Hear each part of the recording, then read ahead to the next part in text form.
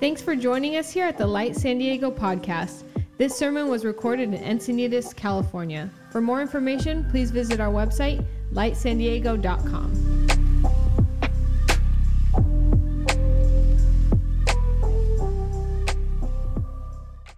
Happy Father's Day, everyone. How you guys doing? Everyone, happy Father's Day. Just kidding.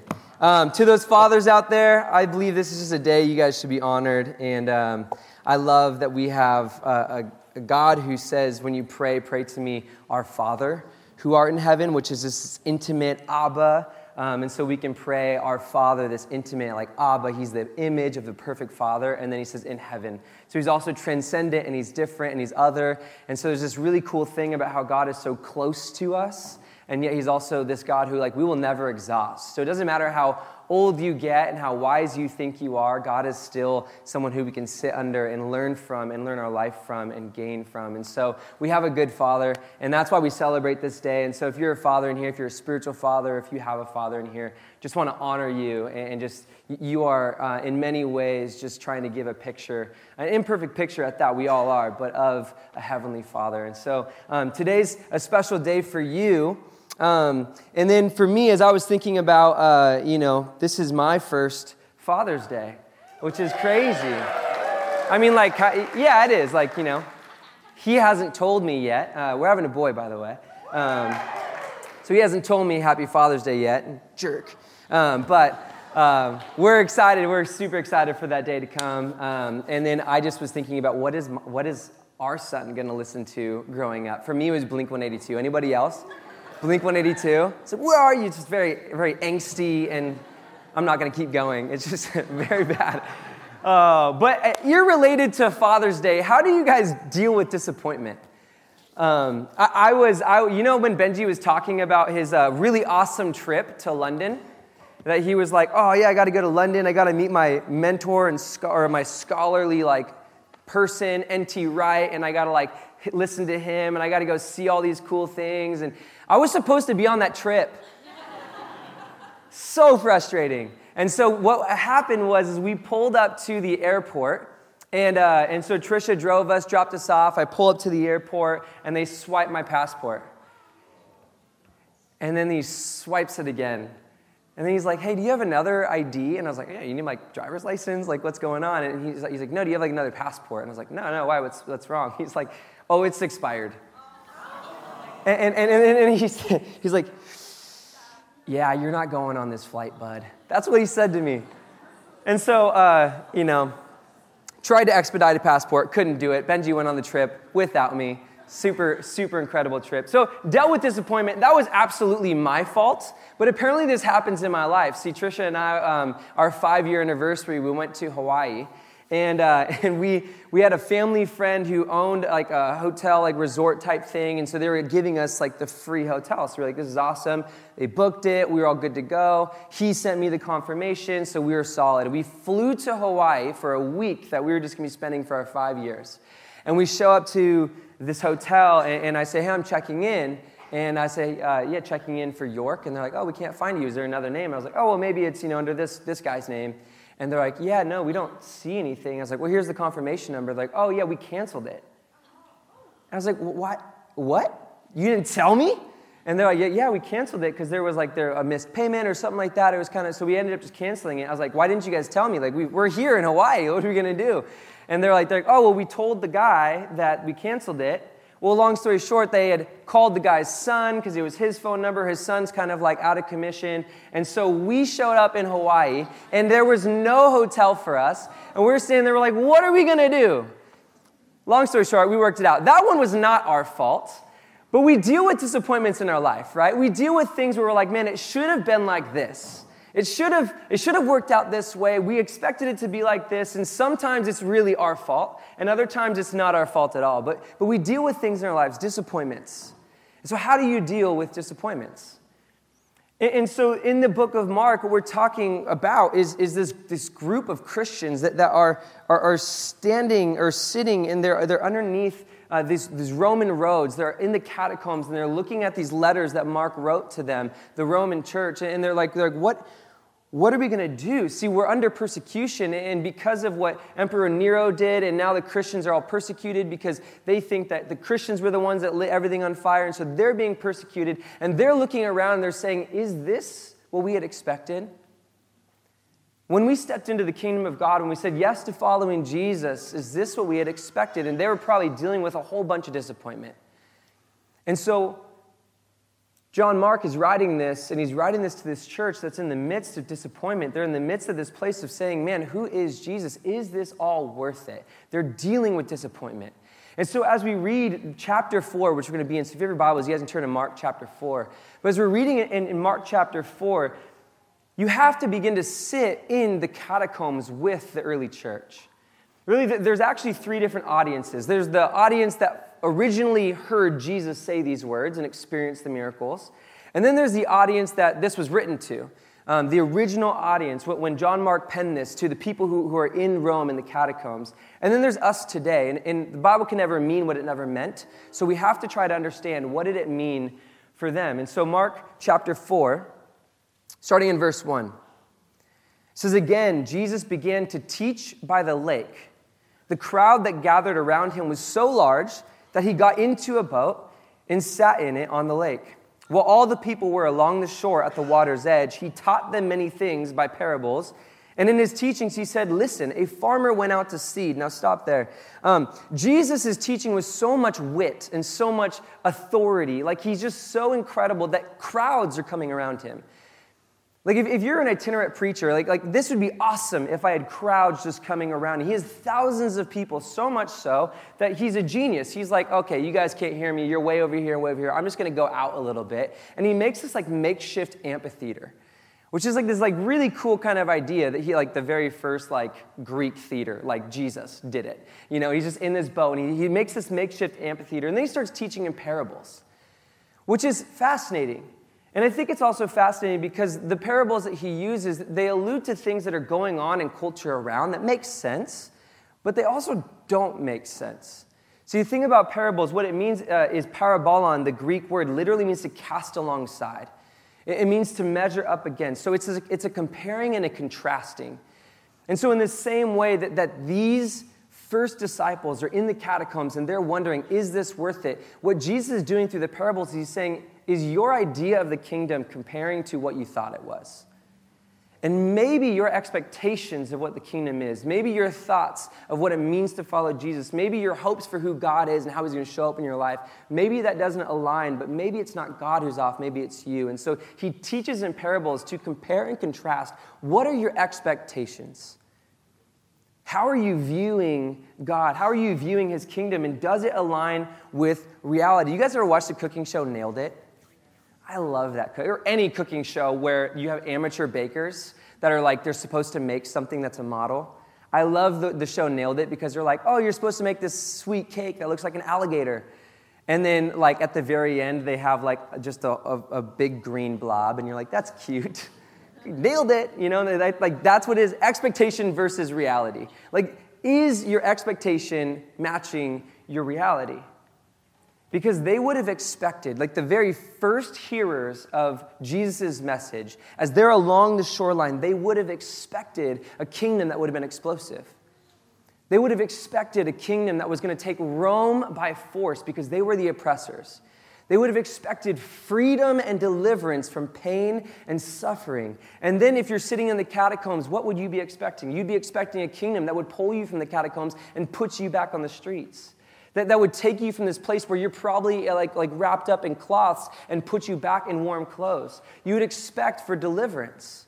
And maybe us today, as we're sitting here, we might be expecting God's kingdom to come, and what that means is a little bit less anxiety, a little bit less depression, a little bit more freedom, a little bit less COVID, a little bit, like, right? We have expectations.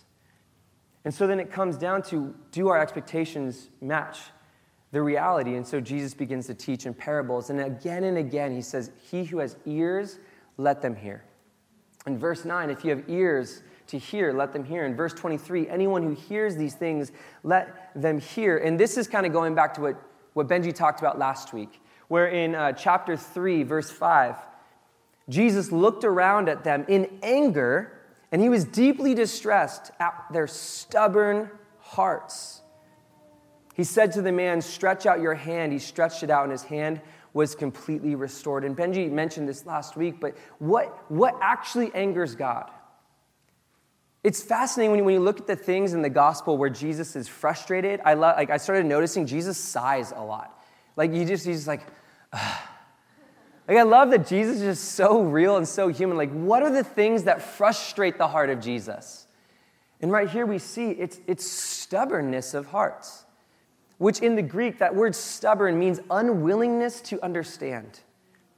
So what frustrates God is not that you don't understand, it's that the fact that you're unwilling to understand. It's not that you don't get it. He's okay with people not getting it. I mean, he had disciples, Peter, top of the list, who didn't understand it. It's not the fact that they don't understand, it's that they won't understand. And what the difference between that is, which these parables are going to highlight, but what the difference is do you have a soft heart or do you have a hard heart? Is your heart calloused? Is your heart hardened? Is your heart unable for the Holy Spirit to move and shift things inside of it? Or are you palpable? Is your heart softened? Is your heart able to be moved? Do you have ears to hear? And so that's my prayer for us as a church, is that we would come in and that we would live our lives not with hardened, callous hearts, just thinking that we know that we know, but that we would come in, that we would live our lives with hearts that are open and able to receive and move and be sensitive to the Holy Spirit. And so Jesus is teaching these parables. He's saying, do you have soft hearts? And then he starts using language that they're familiar with. And so he says, a sower went out to sow seed. So he starts using this analogy of seed, and this is what I want to highlight, because this historian, Ian Pitt Watson, says it so beautifully. And he says that in history, as a historian, there have really only been two great revolutions, two things throughout history that have actually changed the course of the world forever. Now, obviously, there have been a lot of great things and a lot of bad things that are historic, but there really have been two things that have changed the course of the world, where it was from this moment on, things are just absolutely different. He said the first was when the first person took a seed and they decided to plant it in the ground. Because up until that point, everyone was just hunter-gatherers. They went out and they kill food, eat food. That's what they did. And so they ran around. They were nomads. They were always traveling. They were chasing the hunt until this one point when someone who had seed, which would have been food for them, took that seed and decided to poke it in the ground. And everyone else would have been like, what are you doing? You could have eaten that. That's food. Until they started to notice after a few weeks that where that seed was planted, a sprout began to come. And ever since that moment, they realized that that one seed that went into the ground and died produced way more seeds, way more food for them to be able to eat. And so this is what he's hitting on. He's saying that from that moment, now families began to cultivate around gardening, that cultures came together, cities began to be made around this idea of farming, and that changed the course of the world forever. And then he says the second great revolution was just like the first. It was when Jesus let his own creation kill him. It was when Jesus withheld all of his divine power and he laid down his life. And just like that first seed that went into the ground, was buried and died and produced so much more fruit by dying, Jesus, by giving his life, produced so much more life through his death.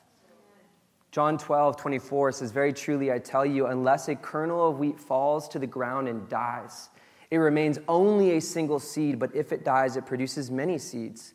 And Romans 5:6-8 says, you see, at just the right time, when we were still powerless, Christ died for the ungodly.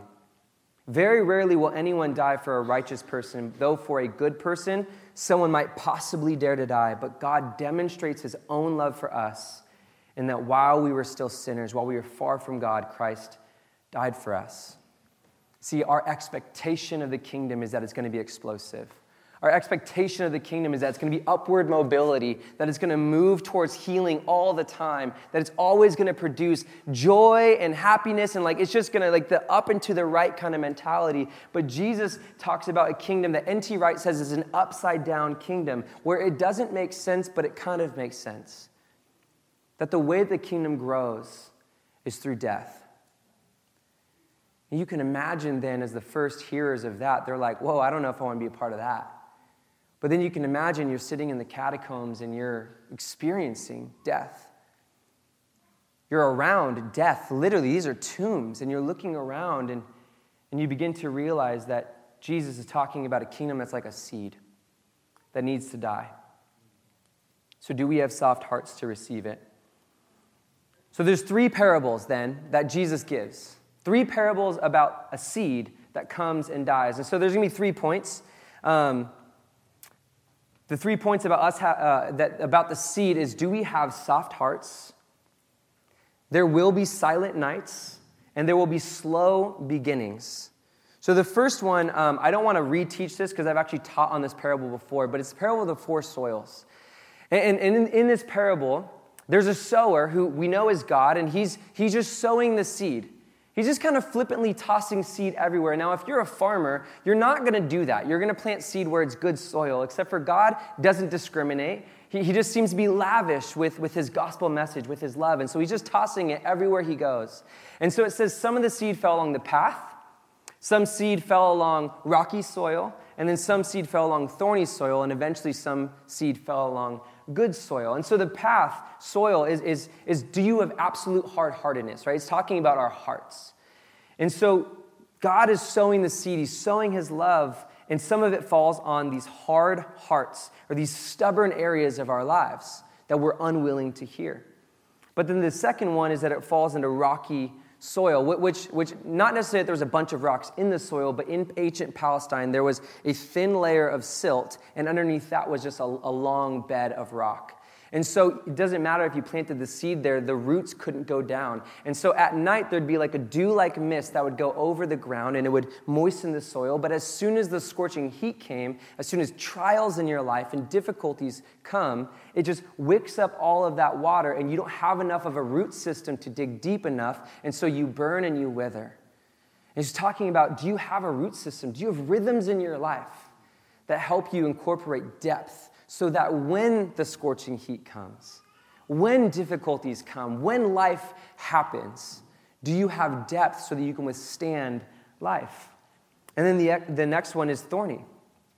And it's more about the fact that you're sharing room in the soil with thorns and weeds. And so it's more about, do you have a divided and distracted devotion? See, Jesus is king, and here's the thing, Jesus will let us also be king. I think Chris Hilkins said this a while ago. He's like, Jesus will let you sit on the throne of your life if you want him to. But Jesus isn't going to share the throne. He's not going to do like a one cheek on, one cheek off type thing. Like, he will let you sit on the throne, or he'll actually, in love, ask you to get off the throne. He doesn't want us to have a divided devotion, but will we be fully devoted to him? And then in verse 20, it says, others like seed sown on good soil, hear the word, they accept it and produce a crop, some 30, some 60, some 100 times what is sown. Is our heart good soil? Do we have a heart that's not divided? Do we have a heart that has depth in it? Do we have a heart that isn't hard-hearted, but is able to receive? And so the first thing is, do we have soft hearts? Jesus is trying to get at this, and you can imagine then if you're in the catacombs and you're hearing this, that is a good question. Has the bitterness of your trial caused a hardness of heart? And they're also sitting there, and they're probably like, I am not divided in my devotion. If I was divided in my devotion, I wouldn't be hiding from Rome. I am fully in God. And I believe through this, Jesus is probably telling them, keep going. Have a soft heart. Don't have a divided devotion. Keep focusing in. Keep creating the depth in your life so that you can have intimacy with me, so that as the scorching heat, as the oppression from Rome keeps happening, you can withstand it. And so this is an encouragement to the early church, and this is an encouragement to us. And then the second thing, that there will be silent nights. Verse 26, he also said, this is what the kingdom of God is like. A man scatters seed on the ground night and day, whether he sleeps or gets up. The seed sprouts and grows, though he does not know how. All by itself, the soil produces grain. First the stalk, then the head, then the full kernel in the head. As soon as the grain is ripe, he puts the sickle to it because the harvest has come. And so now we have the second parable of the seed. And so James R. Edwards, he's a theologian and a commentator on this passage. And he says this is what the kingdom of God is like. A man scatters seed on the ground. A more banal comparison could not be imagined. The kingdom of God should be likened to something grand and glorious, to shimmering mountain peaks, crimson sunsets, or opulence of potentates. What I had to look up was like a king or like a ruler. It's a weird word. The lusty glory of a gladiator. But Jesus likens it to seeds. The paradox of the kingdom, indeed the scandal of the incarnation, is disguised in such commonplaces. The God whom Jesus introduces will not be kept at celestial arm's length. Jesus does not tell us how high and lofty God is, but how very near and present he is, and how the routines of planting and harvesting are mundane clues to the nature and the plan of God. So already, if you're the first hearers, you're hearing this and you're on the shore, you're probably a bit confused. Because that's exactly it, where you're like, no, you should be saying conquer Rome. You should be using like a sequoia or like a tree or like the granites of Yosemite. Like you should be saying something way big, strong, and powerful, but instead you're talking about a seed and planting. They would have been confused, but then now put yourself in the catacombs and they're hearing this. Oh man, Jesus is near and commonplace. Jesus isn't a celestial arm's length away, but he's in this with me. Man, this is sweet, sweet news. Psalm 34:18 says that the Lord draws near to the brokenhearted and saves those who are crushed in spirit. They would have heard this and been like, man, this is incredible news. But the other aspect of this parable, I think that we miss, is the fact that God is always working. See, we live in San Diego, which means that we're probably really good at controlling our lives. We're probably pretty good at being able to do our thing, get our career, figure some things out. And if not, I mean, hey, we're all trying to figure it out. But for the most part, we have some semblance of control in our life. But in this parable, you begin to see that we can convince ourselves of control, but as much as we try to control, God is actually the one that's producing the crop. God is the one that's taking the seed and bringing it to life. And it made me think of this one time. I go on a trip with some of my friends. We used to do it every year, and then one friend planted a church, and another one had babies, and so we stopped the trip, as they all happen. But so we were on this trip, and we called it Entrada Armada, which is a weird name, but we thought it was cool. We'd have mustaches. It was a weird man trip, right? And so we would always go river rafting. And the first time we went to Tuolumne River in Yosemite. And so we were up there, and this is the first time we're all river rafting, and it's like class 4 rapids. And so I was pretty scared, but I was like, I'm not going to let them see I'm scared. Like, I got this, trying to act tough. And so we get going, and as we're going, and it's just still really mellow, our guide starts to tell us, he's like, hey, just so you know, if you fall out, that's okay. Breathe when you go down, and then when you come up, water's going to hit you in the face. That's all right. But if you fall into this one section where you see the water's coming down, and that's where the rapids are. What's happening is the water's going down, and then it's coming back up, and it's creating this washing machine effect. And so if you fall into that, don't fight it. Because as much as you try to fight it, as much as you try to move your arms around because you're trying to get up for air, because you're gonna freak out, as much as you want to do that, don't. Because you're going to keep yourself in the washing machine. He's like, but if that happens, what you need to do is get up into a ball and then sink down as low as you can because there's an undertow that will shoot you out. And so we're like, oh yeah, totally, yeah, sure. None of us are going to fall out anyways. Yeah. And so we're going, and then we get past this one rapid, and then our guide was like, hey, do you want to surf the rapid? Which I'm like, yeah, San Diego, I surf, let's do this. And so you turn around, and what you do is you put the nose of the raft up against the rapid, and it feels like you're surfing.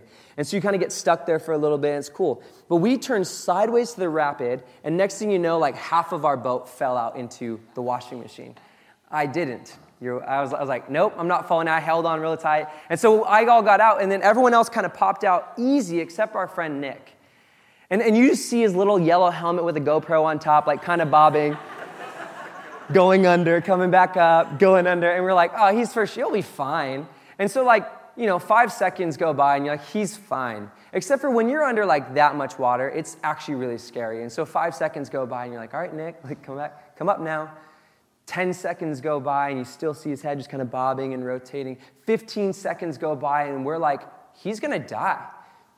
And he had his firstborn son was like on the way. So we're like, dude, Nick's going to die. We can't help him. So we're just watching this happen. 20 seconds go by. And I don't even know how, but eventually he just popped out.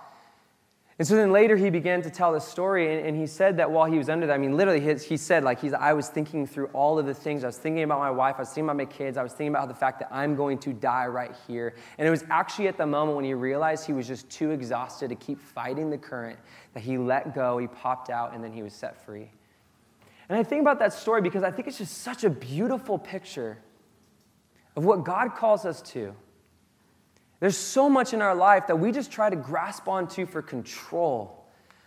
When we're going through difficult situations, we just try to control them. And this is honestly, when we try to control things too much, it just creates even more anxiety. And then we start to ruminate about the future or the future solutions. And oftentimes when we get our mind into the future solutions, they're godless scenarios.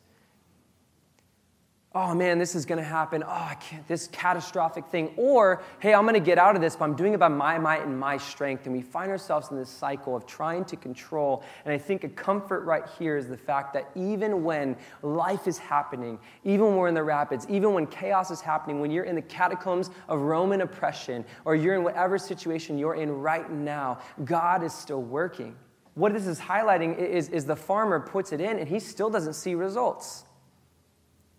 And we're in just the fast results. I love In-N-Out. That line's not fast, but I love going through drive-thrus, right? Because we just want things now. We can have things now. And so when we don't have it immediately, we wonder if it's working, and yet God's timing isn't our timing.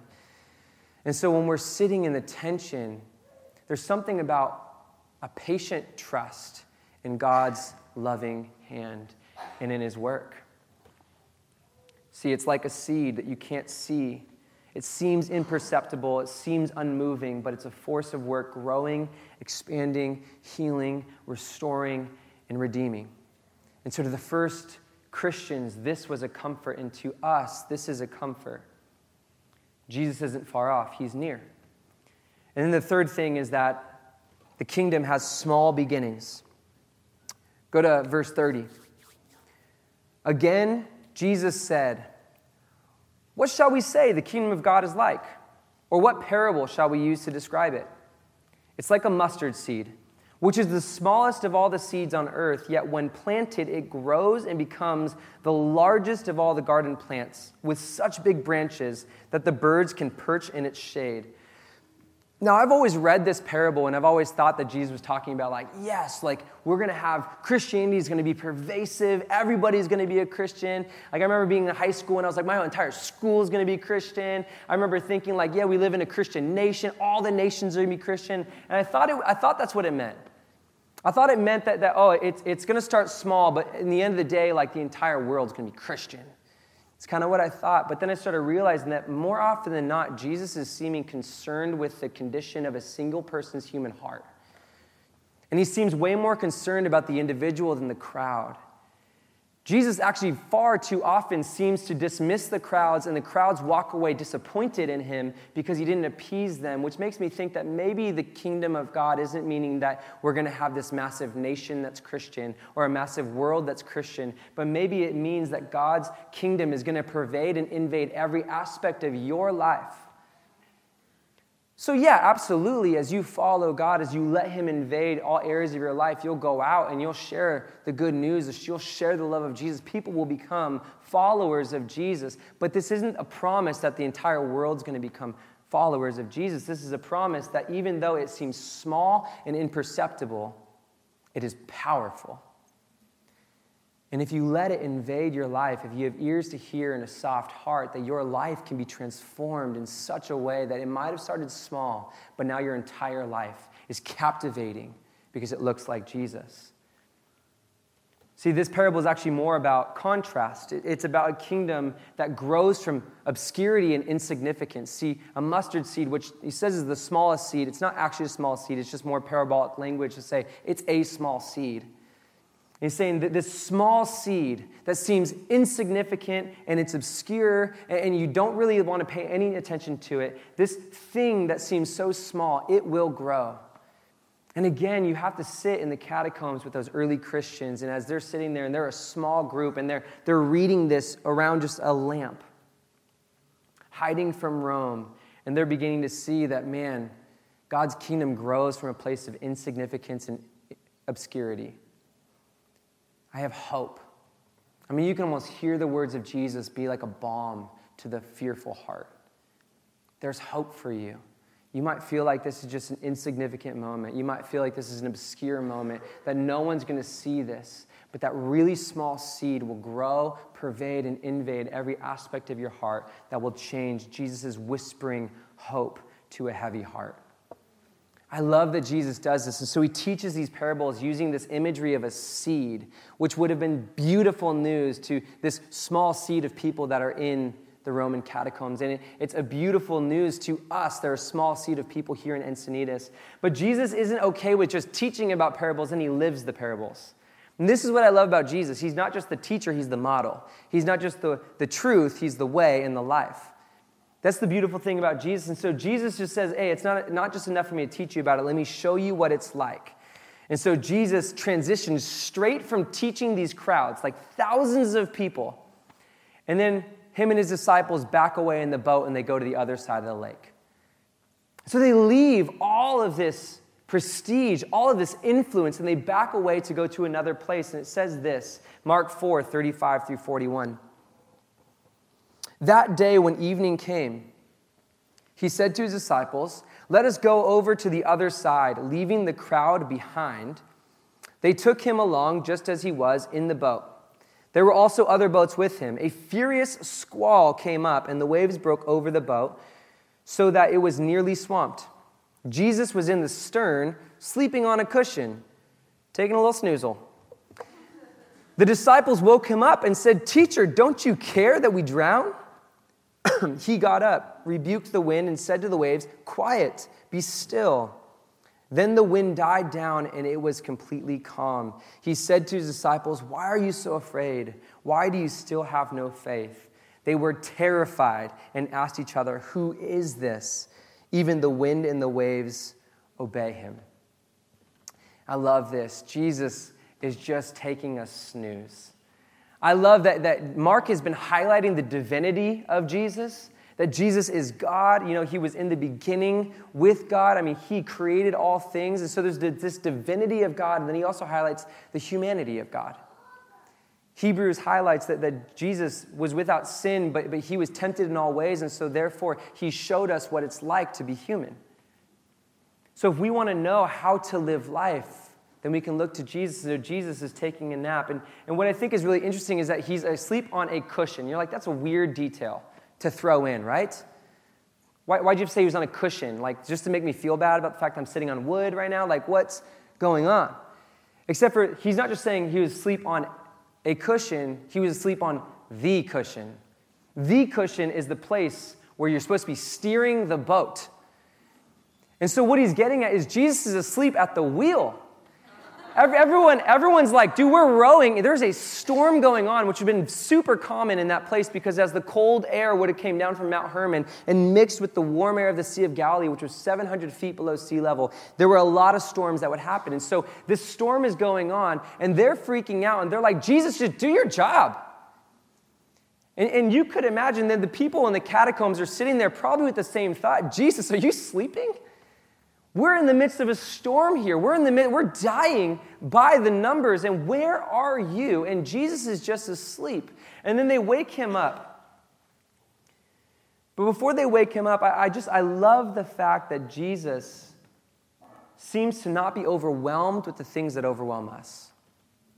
I think sometimes we take these things, and of course they're overwhelming to us, but let's not get it twisted. Jesus isn't overwhelmed by them.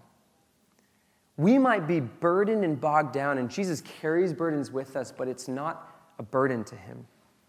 We might feel like we're stirred and mixed up and lost and confused, and Jesus is never stirred or mixed up or lost and confused. He's a non-anxious trust in God in the midst of the chaos. So he can snooze. He just trusts God. He's not freaking out. And so that first point is just Jesus leads from a non-anxious place of rest. And that's really good. If you're sitting in the catacombs and you're freaking out, it's good news that you look at a Savior that's our model and our guide who's non-anxious in the midst of chaos. And the next point is that Jesus listens to the sound of a voice and not the sound of a storm. Verse 38, Jesus was in the stern, sleeping on the cushion. The disciples woke him up and said, "Teacher, don't you care that we drowned?" He got up, rebuked the wind, and said to the waves, "Quiet, be still." Then the wind died down, and it was completely calm. He said to his disciples, "Why are you so afraid? Do you still have no faith?" They were terrified and asked each other, "Who is this that even the wind and the waves obey?" And so Jesus rebukes the storm. The word "be still" is phemu, which means to muzzle. He literally just muzzled the storm. He pretty much just said, "Shut up," to the storm. And it does. It listens to him. In the eye of the storm, the disciples are panicking and they're accusing Jesus of forsaking them. In the eye of chaos, in the eye of Roman oppression, in the eye of whatever you're going through, the difficulties of your everyday life, oftentimes we can turn and just say, "God, have you left me?" And in this scenario, you see where they turn and they're like, "God, do you care?" And so they accuse Jesus of forsaking him. And it's so funny because Jesus isn't being woken up by the storm, but he's woken up by our cries. He's not woken up by the fact that there's turmoil going on. Again, he's non-anxious. It's not freaking him out, but he absolutely listens to you. He absolutely listens to them in the midst of the storm. So they cry out to him, and Jesus wakes up. He hears their cry. He's not listening to the storm. He's listening to you. And so wherever you're at, in whatever you're in, have that honesty with God, and he'll listen to you. And so again, sitting in the catacombs, they're probably like, "Man, we're in chaos," and Jesus hears them and sees them. Jesus listens to the cries of his disciples. But then you have to start asking the question, why did Jesus leave the crowds? He was teaching thousands of people. He had all of the clout. He had all the accolades. I mean, he had authority. People were flocking to him. And why did he leave the crowds? And it's because Jesus heard something from across the sea. It's almost as if Jesus is there teaching the crowds, and then from across the sea, he heard another cry. In this scenario, he heard the disciples cry, but then he's starting to hear another cry, and he's like, "I have to go there." And so the disciples, think about, if you're a disciple, you dropped everything to follow Jesus. You left your family business, you left your nets, you left everything that you owned to follow Jesus because you saw that maybe just in Jesus there's a kingdom. Maybe just in Jesus there's going to be success. Maybe Jesus is going to prove something. And so you leave everything to follow Jesus. And in this moment, there are thousands of people. You're like, "We've done it. We've made it. Success." Because of the numbers game, right? And it's so funny because it seems like Jesus is never really impressed by numbers. It seems like Jesus isn't really interested in fans. He's interested in followers and disciples. But his followers and disciples were like, "This is it. Thousands of people." And Jesus is like, "Let's go to the other side of the lake." What a bummer if you're trying to follow this guy. And so he's like, "Hey, let's go to the other side of the lake." All metrics are starting to look like success, but he's going to go to the other side of the lake. And it's nighttime. It says that it's starting to become night, and so he's wanting to go to the other side of the lake. They're tired from a day of preaching. He wants to go at night, and these are seasoned fishermen that he's with, and so they can tell that a storm is coming. And so Jesus leaves the crowds, all of the influence, goes in the middle of the night across the lake in the midst of a storm, and not only is he just going across the lake, he's going to the wrong side of the lake. Right? It's like moving from here to Arizona, right? Just kidding, if you're from Arizona. It's good for some people. Right? So he leaves and he goes to the wrong side of the track, right? He's going to the wrong side of the hood. Jesus goes to the wrong place. And we know because as they pull up on the other side of the lake, there's a bunch of pig. And that's not a good thing. That's not kosher for a good Jewish boy. And so these good Jewish boys show up in the wrong hood, and they're like, "I'm not supposed to be here." Jesus is taking them on a field trip in the wrong place.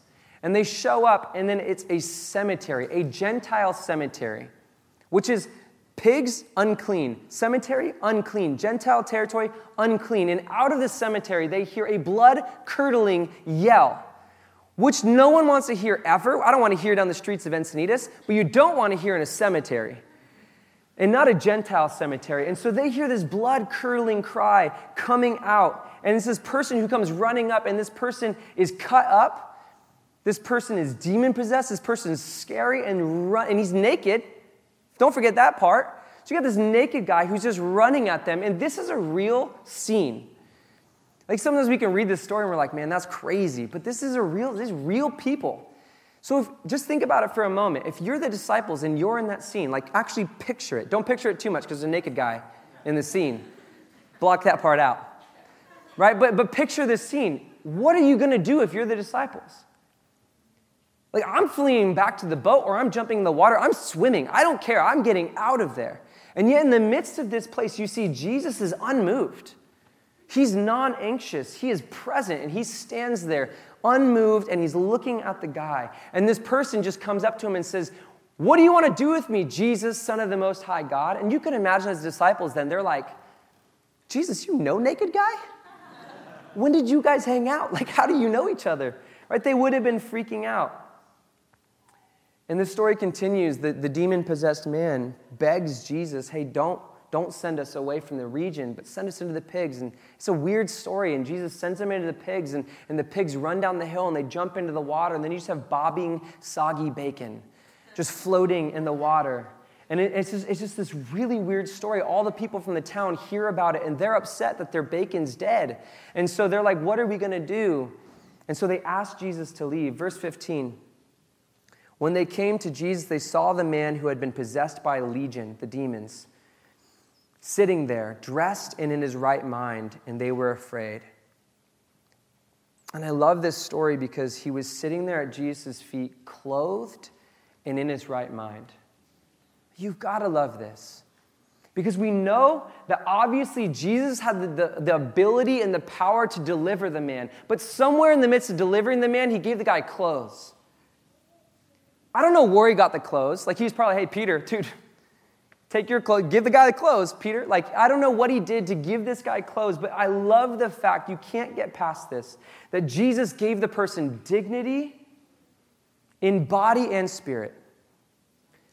Because we are holistic human beings. He didn't just set the man free spiritually, he also gave him dignity and worth and clothed him. This is who Jesus is. Right? The scene itself, I mean, this guy is the furthest away from hope. He's in the darkest place that you could even imagine. I mean, think of the darkest situation in your life. Think of the darkest situations in the world, and this person's living it. He's cast out from society. His friends and family chained him up just to try to lock him down. He's cutting himself with rocks. He's living in the graves with dead people. I mean, he is in the darkest place, furthest thing from hope, and Jesus comes to him. And so the earliest Christians huddled around a lamp reading this in the darkest situation that they're in would have looked at this and said, Jesus comes to him? It means Jesus can come to me. And whatever situation you're in, Jesus can come to you. And this is the beauty of what the kingdom is like. And so they're asking the question, is the kingdom worth it? And then they read these stories about these parables, about this kingdom that's coming like a seed that must die, but it will grow. And they see Jesus go to a place of death and show life. And they're filled with hope. Jesus walks right into the middle of that dark situation. He says, I am here. He restored the man his dignity, and he restored the man to community. Because the guy asked him, he's like, hey, Jesus, let me go back with you. And he says, no. Go back to your hometown. Angel, I can invite you up. Mark 5, 19 through 20. Jesus says to the old demon-possessed man, he says, go home to your own people and tell them how much the Lord has done for you and how he has had mercy on you. So the man went away and began to tell the Decapolis how much Jesus had done for him, and all the people were amazed. And then Jesus got in the boat and returned home. So Jesus literally went through the storm, in the middle of the night, through the chaos, to the demon-possessed man and then left. Meaning he went on this entire journey, took his disciples to the wrong side of the track for one person in a dark place. We can't miss that. This is what Mark is trying to get at. He's trying to get at the kingdom is like a seed that dies and then grows. The kingdom is like our Savior who travels through anything, through any darkness, through any situation to go after the one. Jesus pursues the one in the darkness because he hears our cry. He hears us. He sees us where we are. And then he gave the man a story. I love that he then said, go and tell everybody about how much God has done for you. He gave the man a story. He gave the man dignity. He clothed the man.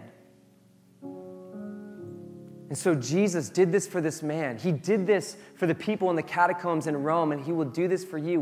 Don't you believe he'll do this for you? Philippians 2:8 says that he humbled himself and became obedient to the point of death on a cross. He showed up for the man on the wrong side of the lake. He showed up for the Christians huddled in the catacombs.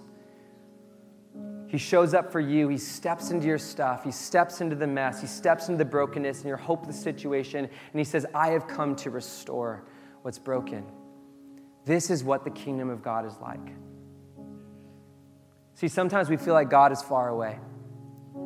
And I know personally I've felt that. I've felt like God is far away, but I don't know how to tell you with more strength that God could never be more near to you right now. And I know sometimes it feels like God is silent, and I don't know why why he feels silent sometimes. But he's with you.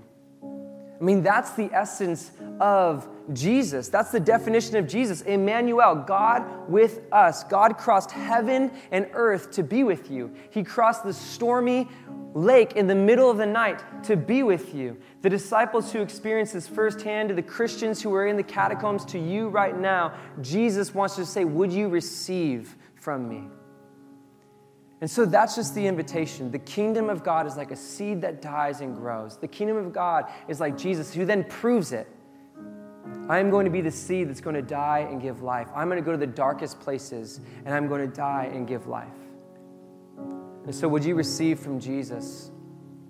Would you guys mind closing your eyes as we just pray and invite the Holy Spirit just to take this seed and to plant it into the good soil of our hearts? And so, Jesus, we know that you've done it before. We see it in this story. We see how you've gone the distance, how you heard the cry, and how you showed up. But God, I know that that's not just a story that we read, say cool, and then keep going, but that's the reality. You show us your character. God, we know from church history that you did that for those who originally read this gospel. And I know personally in my own life, and I know testimonies of friends and family and people in this room who have experienced you showing up in their dark situations. And God, we know that your kingdom doesn't look like how we had expected. That it doesn't always mean that you're going to quickly remove us from a situation. It doesn't mean that you're going to give us just a freedom from this necessary, painful thing right now. But God, we know that you're near to us. You're near to the brokenhearted, that you love us in our pain, and you show up, and that you're there. And so, God, I pray that we would just receive that seed of hope this morning. So, God, I pray for anybody in here this morning who's experiencing distance, maybe silence from you, maybe doubt that they're wrestling with, or they find themselves just in a dark place. Jesus, draw near. And then, God, in the same way that we receive from you, you ask us to be like you. And so I pray that you would give us ears to hear the cries of people around us. In the same way that you traveled the distance to love someone, that you would open our ears to hear the cry of someone else, and you would send us to love like you've loved. And God, that's how the gospel seed spreads. That's how your love and the kingdom spreads, is because we just continue to be like you. And so God, would you send us, give us ears to hear. We pray in Jesus' name. And everyone said, amen. Amen, amen. Awesome. Well, happy Father's Day, everybody. If you're not a father, happy day. Guys, grab some donuts on the way out. We love you. So grateful to be part of this community. Have a blessed day. Peace.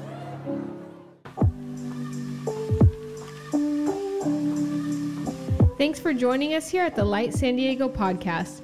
This sermon was recorded in Encinitas, California. For more information, please visit our website, lightsandiego.com.